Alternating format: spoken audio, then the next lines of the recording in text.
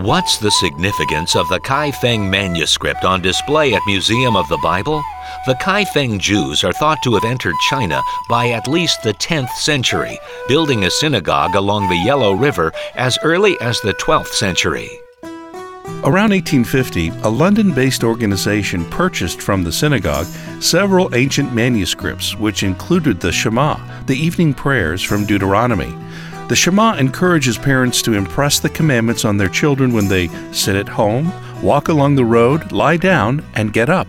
The Chinese Jews of Kaifeng were disconnected from Jewish leadership in Israel and Egypt, but they still produced accurate copies of the Hebrew Bible.